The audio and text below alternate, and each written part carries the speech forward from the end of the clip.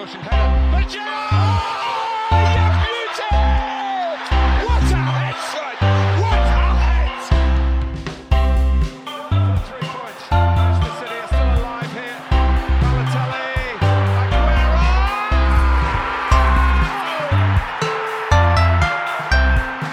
Aguero! Ladies and gentlemen and Corner Kick fam, welcome back to the finals edition of the Corner Kick podcast. I am joined as usual by Caleb Rhodes. Hello.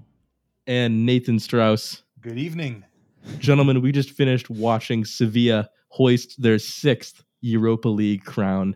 They once again drank from the chalice that is the former UEFA Cup Europa League. So we're going to talk about that game later down the line, our impressions of Inter Milan, who are obviously the favorites coming into that one, but Sevilla pull it out of the fire once again. Has to be said, it was an incredibly entertaining match, but I think the game that is on everyone's minds this Sunday, it is a mouth-watering Champions League final clash in Lisbon between Bayern Munich and PSG. Obviously, their roads to the final were Bayern Munich beating Lyon 3-0, a game Lyon team who had sprung upsets in the previous 2 rounds, but unfortunately they succumbed to their errors against a ruthless Bayern Munich, and PSG beating RB Leipzig 3-0 as well. So 2 3-0 results. But Caleb, what are you anticipating both tactically and narrative-wise about this? Has to be said, this is a massive clash between 2 juggernauts coming into this one.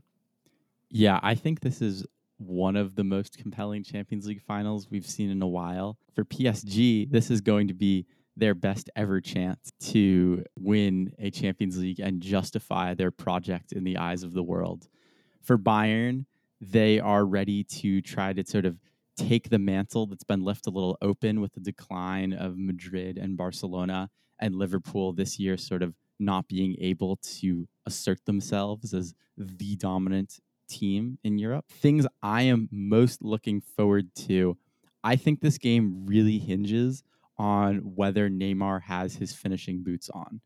I think in both the quarters and the semis, we saw a Neymar that was showing all of his, pace and trickery and tight control and dribbling, but who just could not for the life of him find the back of the net. Against RB Leipzig, he had an assist, but he also hit the post twice. He is their talisman. He is also one of the players on this team that has experience in a Champions League final. I think Di Maria might be the only other player in the squad who has played in a Champions League final before. And so they're going to rely on him. And if he can't turn these near misses into goals, I think it's going to be all Bayern. Going off of that, a really compelling matchup to look out for is how the wingers match up with the fullbacks. And I have to say, I think the advantage has to go to Bayern here. When you look at how Gnabry is likely to be going up against Juan Bernat and Perisic is going to be going up against Thilo Kehrer, that seems like a pretty big mismatch to me, especially on that right-hand flank. And when you think about the fact that Bayern are also able to push up Alphonso Davies to overload that left side, it could be really, really dangerous and valuable for Bayern, especially in possession. However, on the other hand, I don't think Alphonso Davies has had to deal with a player like Neymar yet. And obviously, they've been playing Neymar basically as like a free roaming striker. And so I do think that, Caleb, you're right in that if Neymar is clinical, this game could very easily go the way of the Parisians.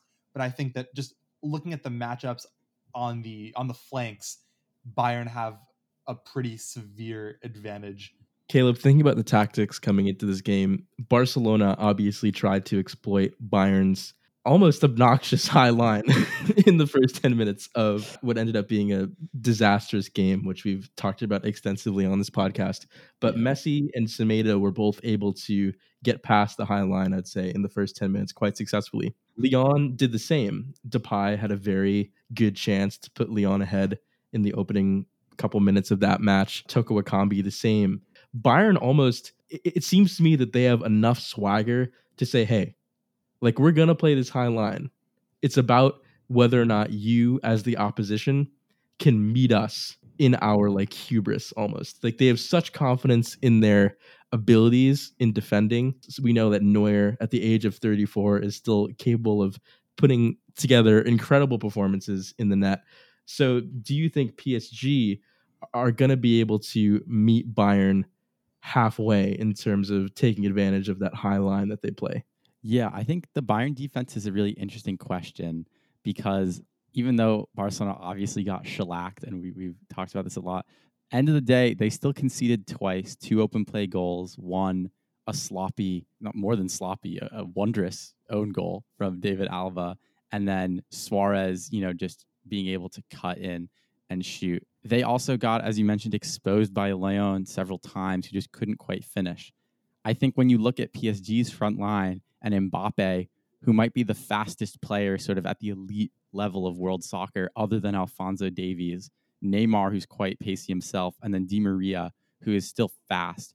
That's a much, much speedier front line and more talented front line than either Barcelona's or Leon's, I would say. At the same time, I think Bayern can change up their defense a little bit. Like Kimmich, who's been excellent offensively from right back, could slide back into midfield, and they could put Pavard in, who I think is a bigger player, a stronger player. Boateng has been average, but Sula is back, so they could put Sula in. So Bayern have options defensively, but I think they're probably just going to stay with the team that they've had so far. This Bayern defense can be exploited, and if there was a team that could do it, it is PSG. Nathan, Thomas Tuchel is someone who knows Bayern Munich in the way that they tick somewhat from his time at Borussia Dortmund and Mainz in the Bundesliga. What do you think he'll have in store for trying to contain players like Thomas Muller and those explosive wingers, Gnabry especially, who is now, especially as an Arsenal fan, I want to hear your take on Gnabry, considering that he's totally eclipsed the potential that people saw in him from his time at Arsenal and West Brom, where he was jettisoned aside by Tony Pulis quite incredibly. He still wouldn't make the team. Yeah, I mean, it's a shame that he ended up going on loan there, and it's a shame that that really stalled his Arsenal career. And he's a great player, don't get me wrong. I'm very happy to see him succeed. On the other hand, it's hard to fault Arsenal for making the decision that they did at the time.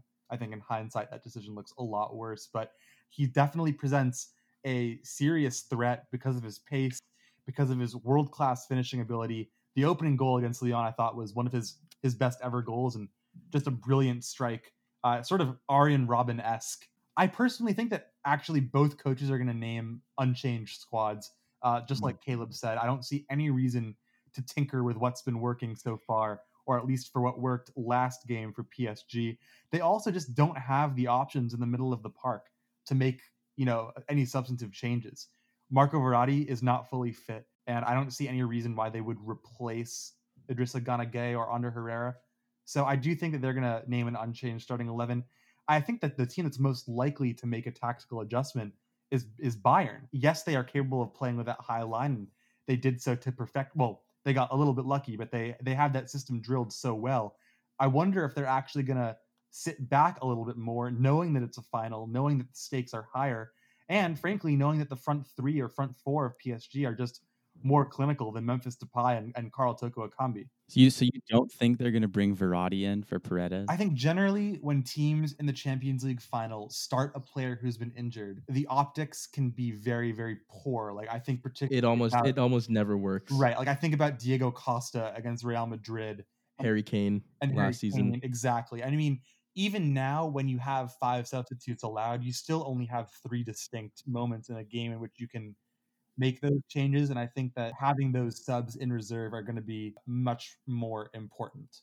Yeah, I think the question is, when Verratti came on against RB Leipzig, his range of passing and his quality on the ball was far beyond anything that PSG had in the midfield prior to that point. Caleb, we know that PSG are going to need an answer to Thiago and Goretzka, the phenomenal range that they've displayed all tournament long. So I guess the question is whether or not you want to displace a workhorse like Paredes, who's good box to box, for a player like Verratti, who we know has immense passing quality, but maybe the player that you want in there is a bit more of a dog. I just think Paredes is honestly very average. If you want to put Bayern on the back foot more, you need someone in center midfield who has a range of passing that can match a Thiago, a Kimmich, and Herrera and Marquinhos are not that person.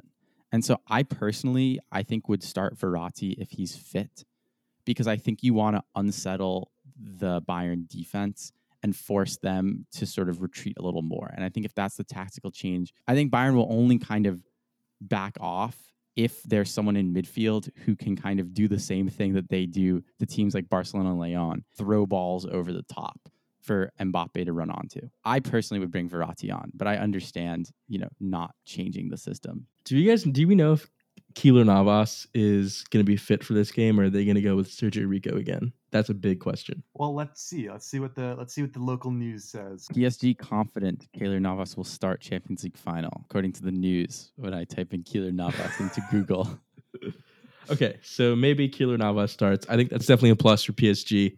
I think with a goalkeeper like Neuer, PSG would be remiss not to have a quality goalkeeper in their net. I'm not saying Sergio Rico isn't a talented player, but he's certainly not the player that comes to my mind when I think Champions League final. Yeah, what keeper do you think of?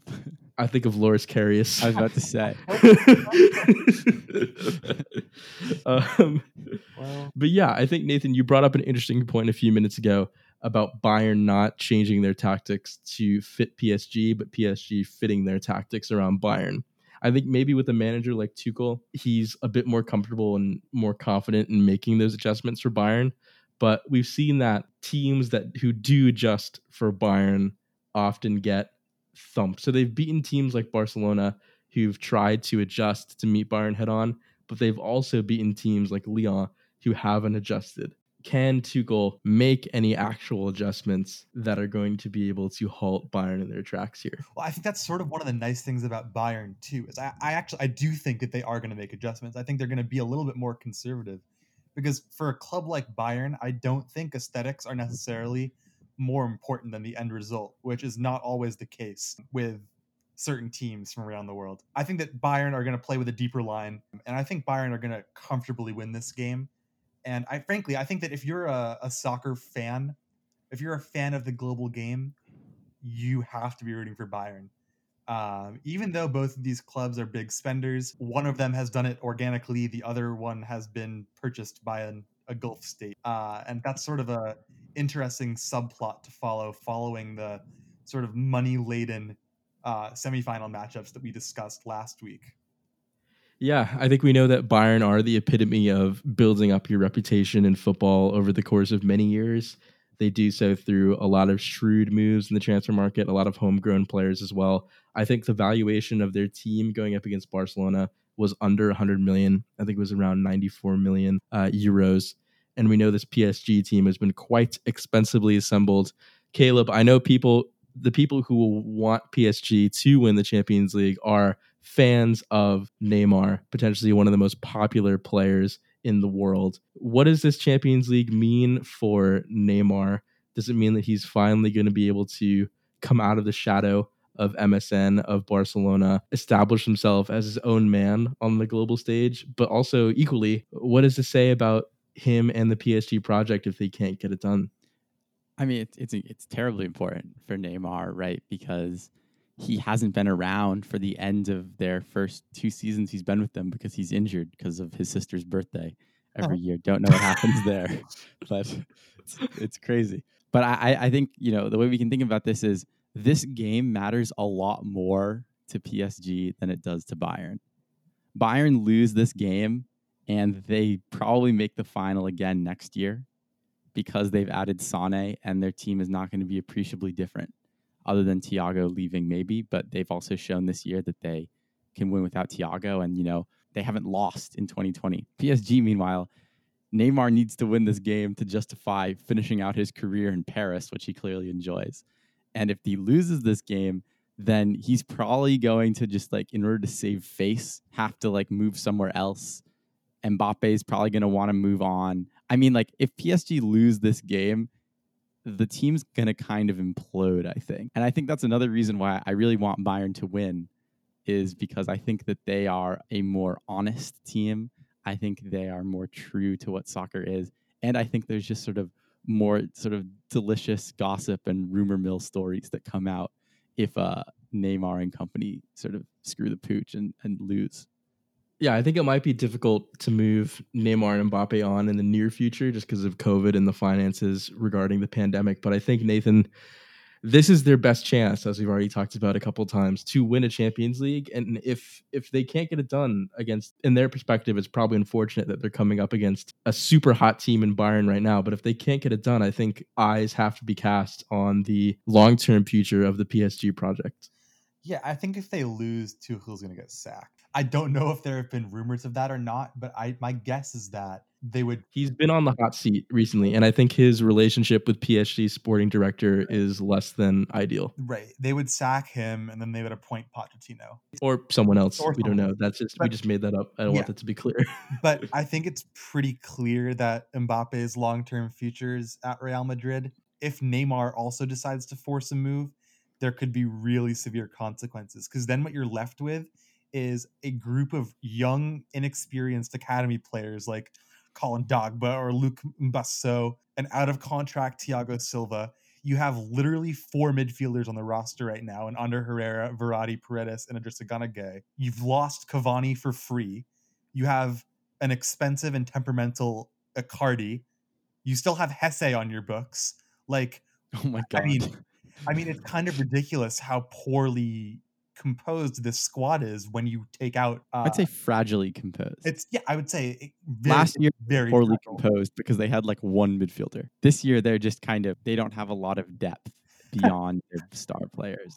We talked off the pod about how their signings haven't exactly been data driven, so to speak. And under Unai Emery, we pointed to the signing of Yuri Bercic from Athletic Bilbao as an example of this. No, they've been very stopgap signings to kind of fill voids in positions where they might need a competent player to come in there and do a job for them. Not even in the Champions League per se, just to kind of fill that spot in Liga. I would very much enjoy seeing an implosion of the PSG project. This is harsh. No, I think it would be good. It'd be good for the game of soccer. It'd be good for Liga, especially when you have teams like Lyon and Marseille that could, in theory, pose a challenge to a domestic title. Yes. So we know that Zubizarreta, the former Barcelona director, is rebuilding Marseille slowly but surely right now. And Lyon certainly look like a team that can always pose a threat to PSG with their academy that just keeps bringing through these amazing youth players year in, year out. This season, we've seen the rise of Caqueret, and they have young players like Guimaraes as well. I mean, I think the concern is that like if PSG actually imploded, then Ligue 1 would literally just become a farmers league like the Eredivisie almost, just because there'd be no money and the players would always get bought when they're 23. Exactly. I think they're already a selling league. So the concern would be if there's no global power, is there like a long-term future for like the competitiveness and the, I guess, any like actual viewership of Liga, any actual interest in the division? Ligue 1 Uber Eats. Yes. In short, I mean, like, not in short, I guess this is like in summation, maybe this is a small battle for the future of Liga in some ways. But I don't think it actually solves the problem. Like, if PSG win this, nobody's like, oh, that Ligue 1, that's a real tough, challenging league right there. It doesn't solve any of Ligue 1's problems. It just justifies the PSG project, which was always geared towards the Champions League and not Ligue 1, because it doesn't require the amount of money they've spent to win Ligue 1. It doesn't require buying Neymar. It doesn't require buying Mbappe. We shall see. Lads, give me your score prediction for this game. Nathan Strauss, PSG, Bayern. Bayern 4-2 PSG. I'm going 3-2 with Bayern winning. I'm going 3-1 Bayern Munich. Damn, okay. Yeah, Bayern PSG better win. definitely the final now. Yeah, this is going to look real bad in about 3 days. In PSG. 72 hours, this will be one of the worst episodes we've ever recorded. This will have aged so poorly. Lads, let's move our discussion onto the Europa League final, which took place today. We just finished witnessing Sevilla lift the trophy for a 6th time against favorites Inter Milan. Caleb, this is an extremely entertaining game. Sevilla, this is their tournament. This is practically the Sevilla Invitational. They've won this trophy 3 times in a row, 2014, 2015, 2016, and now they've come back around and won it in 2020. This team, they don't have those flashy football manager exports that we've come to know from Sevilla in recent years because the recruitment has been so good. This was a very much more of a domestic Spanish, French, Iberian looking side than in years past. But the man that we should be discussing is Luke de Jong, someone who is much maligned coming into the semifinals and the final of this tournament, and his 3 goals have been the catalyst for Sevilla's 6th Europa League crown. You're our La Liga resident expert. Talk to me about Sevilla. Talk to me about them winning this trophy for what feels like the infinite amount of time. You can never count Sevilla out in these tournaments. I think, again, we've seen that they shrewdly put together really good squads that people just don't rate enough. And we have to remember they did this today with like Lucas Ocampos not being fully fit, with Diego Carlos giving up his 3rd penalty in a row in a Europa League game. Each game, the penalty coming sooner and sooner today in the 4th minute. But if you look at the stats, I mean, Sevilla outshot Inter Milan. Sevilla, had roughly equal possession. And really, at the end of the day, in a game that was decided by a lot of sort of dead ball situations, penalties, and free kicks, they put Luke de Jong in the position to succeed, which is he's tall and he can head the ball, right? And, his career's been very odd because he started in the Eredivisie where he was prolific, and then he went to Mönchengladbach, a few years ago and was just a total flop. And then he went back to the Eredivisie where he was prolific again at Sevilla, where heading into the semifinal hadn't scored for 11 games in a row, but then scored the winner just a few days ago, and then with a brace today. This team just gets it done. This is their elixir of life. We talked about this off the pod. Sevilla are to the Europa League what Madrid are to the Champions League. And they really, in a lot of ways, are the highest achieving Spanish team this year. And so hats off to them. I enjoy watching them and supporting them. At the same time, Inter Milan really did not create very much all day. And I think they're their quadruple sub of former Premier League players came a little too late. But I'm very happy with this result. It was a wonderful game. I had a lot of fun watching it. I don't know about you guys. Yeah, I think this was one of the most entertaining finals that I can remember watching, pretty much from start to finish. The first half flew by. I mean, it was, yes, there were a lot of goals scored from set pieces, but it was an incredibly open game. I thought that, we know Sevilla lined up in a 4-4-2, but Ever Banega was dropping back to basically be a 3rd center back at times. So it was really a battle of 2 highly intelligent tactical systems, of course, going up against the 3-5-2 of Antonio Conte and Inter. I definitely thought that once Inter got that first goal, that they were sort of going to just coast to victory. But again, Luke de Jong, I watched him a lot when he was at PSV, and it seemed like he was only capable of scoring headers. But today we saw just how versatile his heading ability truly is. That second headed goal where he was able to just loop it up and over Handanovic and sort of spin it into the far top corner was fantastic. And then Sevilla just with enough extra quality to force the issue and, of course, get that game-winning goal that somewhat cruelly deflected off of Lukaku's foot into the back of the net. Definitely agree with you, Caleb, that this is a joyous Sevilla team. I have to think that Sevilla are one of the few clubs that are genuinely capable of rehabilitating flops from elsewhere. I mean, you look at Suso, I would say it's safe. I think it's safe to say that he flopped at Milan. Even guys like Munir, who might not have been able to reach the heights that they were once vaunted to at Barcelona. I mean, it's hard not to root for Sevilla in a game like today. And it definitely makes me think that they're a team that could, with a few key additions, be poised to retain next year, if not go further in the Champions League. I think it's important to talk about their opponents today, Inter Milan. We know that Antonio Conte is at odds with the Inter president and the board. He feels like they haven't come out and defended him as much in the media and perhaps in the transfer market as he's wanted them to. There are questions surrounding his future. Today, he wasn't able to get it done in a final that I think really would have solidified his future with Inter. But now I think there's going to be questions about whether or not this team is going to be coached by him going forward. We know that they're bringing in several high-profile additions this summer. It looks like Sandro Tonali, the heir to Pirlo's throne in the Italian midfield, coming out of the same academy that Pirlo came out of at Brescia, is going to be moving to Milan, as well as Achraf Hakimi, the fullback from Real Madrid. So we know this Inter team is going to get better on the pitch, but what is the future of Antonio Conte after the result of this game?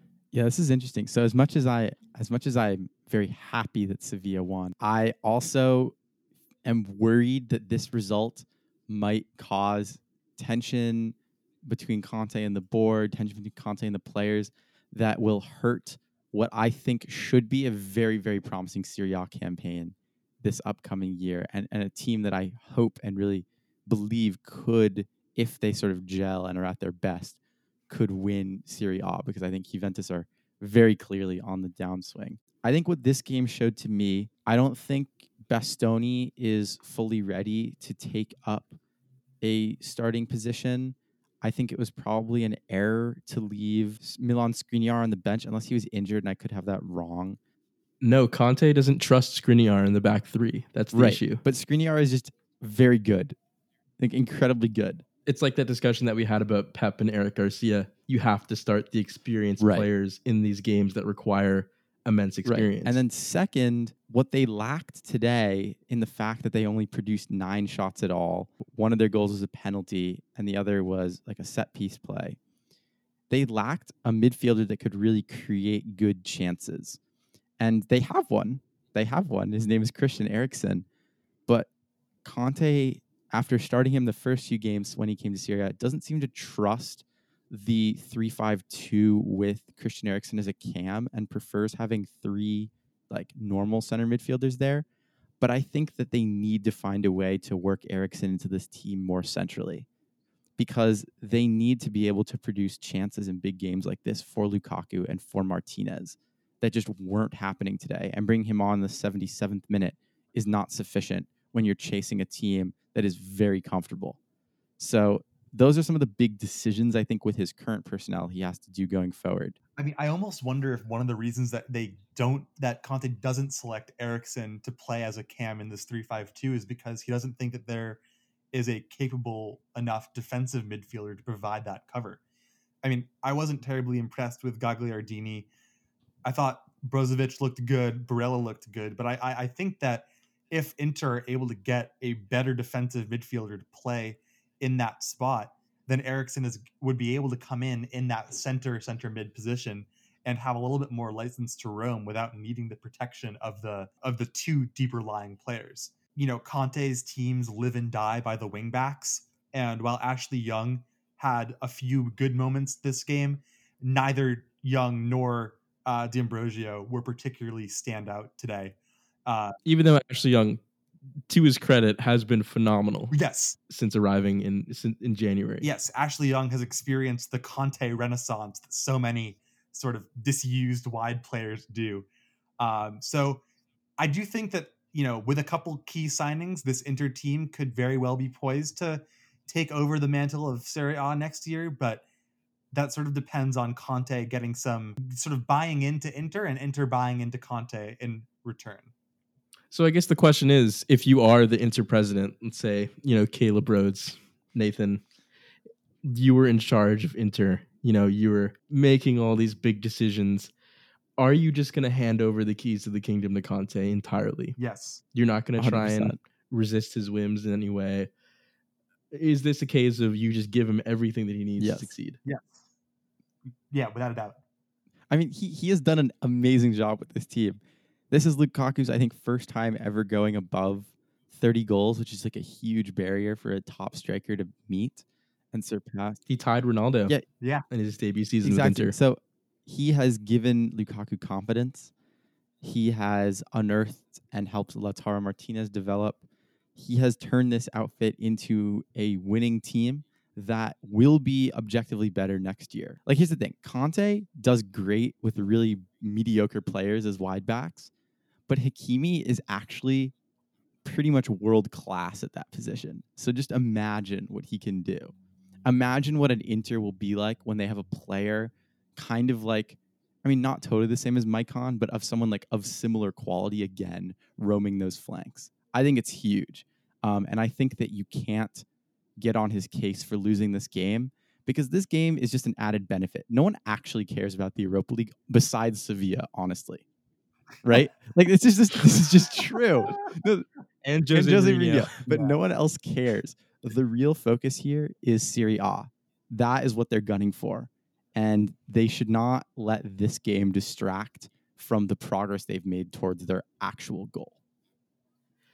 Lads, there's one more person I want to discuss following this game, and that man is Ever Banega, who his immense quality was on show throughout the entirety of this Europa League restart. His stats in this game were absolutely ridiculous, and he dictated the play for the Spanish side. And I think he scored the greatest goal of the match post-game when he trolled Conte by saying, "Let's see if that wig is real," to which Conte responded, "I'll see you after the game." So there's a potential UFC fisticuff style match coming up between these two before Banega goes to secure the bag in Saudi Arabia. But lads, sing a swan song for this great midfielder before he leaves to go play in the Middle East. Here's a swan song for Ever Banega. He's a good, tidy midfield player who was never good enough to make it at a bigger team and then found a home at Sevilla for 3 years and was very good. Okay, well, bruh, that's not the kind of swan song that I that's wanted. That's Caleb, just disrespectful. You are fake news. Let me give you a song. Ever Banega, had he not let his car run over him, Yep. and had he taken the game 5% more seriously, would be remembered as one of, a very quality midfielder from this last generation of players. I think if he had just been slightly more serious, could have been huge for the Argentinian national team. He is criminally underrated, and he does have that, I think, South American kind of fire to him that just plays so well. Like what he did with that, banter with Conte is the equivalent of what Vidal did before the Bayern game, except this time it worked out. And so I respect him for, showing up. And I think that is really what he does. And I think he has been an excellent servant of Valencia for many years and also Sevilla for many years. And I certainly will miss him because he is a great character and a great midfielder. And you know what? Go make your money in Saudi Arabia. Not a country I would go to or profit from personally, but do your thing. You have been a wonderful servant of La Liga and these clubs. Well, that has been the Europa League final for 2020. Congratulations to Sevilla. Lads, there's one last story that we wanted to touch on before we left today. Our boy, Harry Maguire, Boy, I'll tell you that. the Manchester United captain, has been detained in Greece following an assault on a Greek police officer. Nathan, I'm going to be quiet. I'm going to interject my thoughts on this at the end because certainly my views come from a place of bias being a Liverpool fan. But take it away. What's going on with our guy, big-headed Harry Maguire? This is like the weirdest story that could possibly have come out of this week. Harry Maguire vacationing, as many Englishmen do, on Mykonos following the conclusion of United's season last week.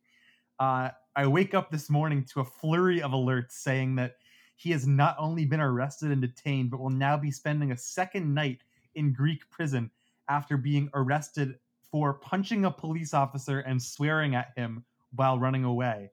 First of all, props to the Greek defense. The Greek police for chasing him and catching him, but it couldn't have been that hard. We know he turns slower than a can of milk, but just a crazy, irresponsible storyline for someone who already has a bit of personal drama.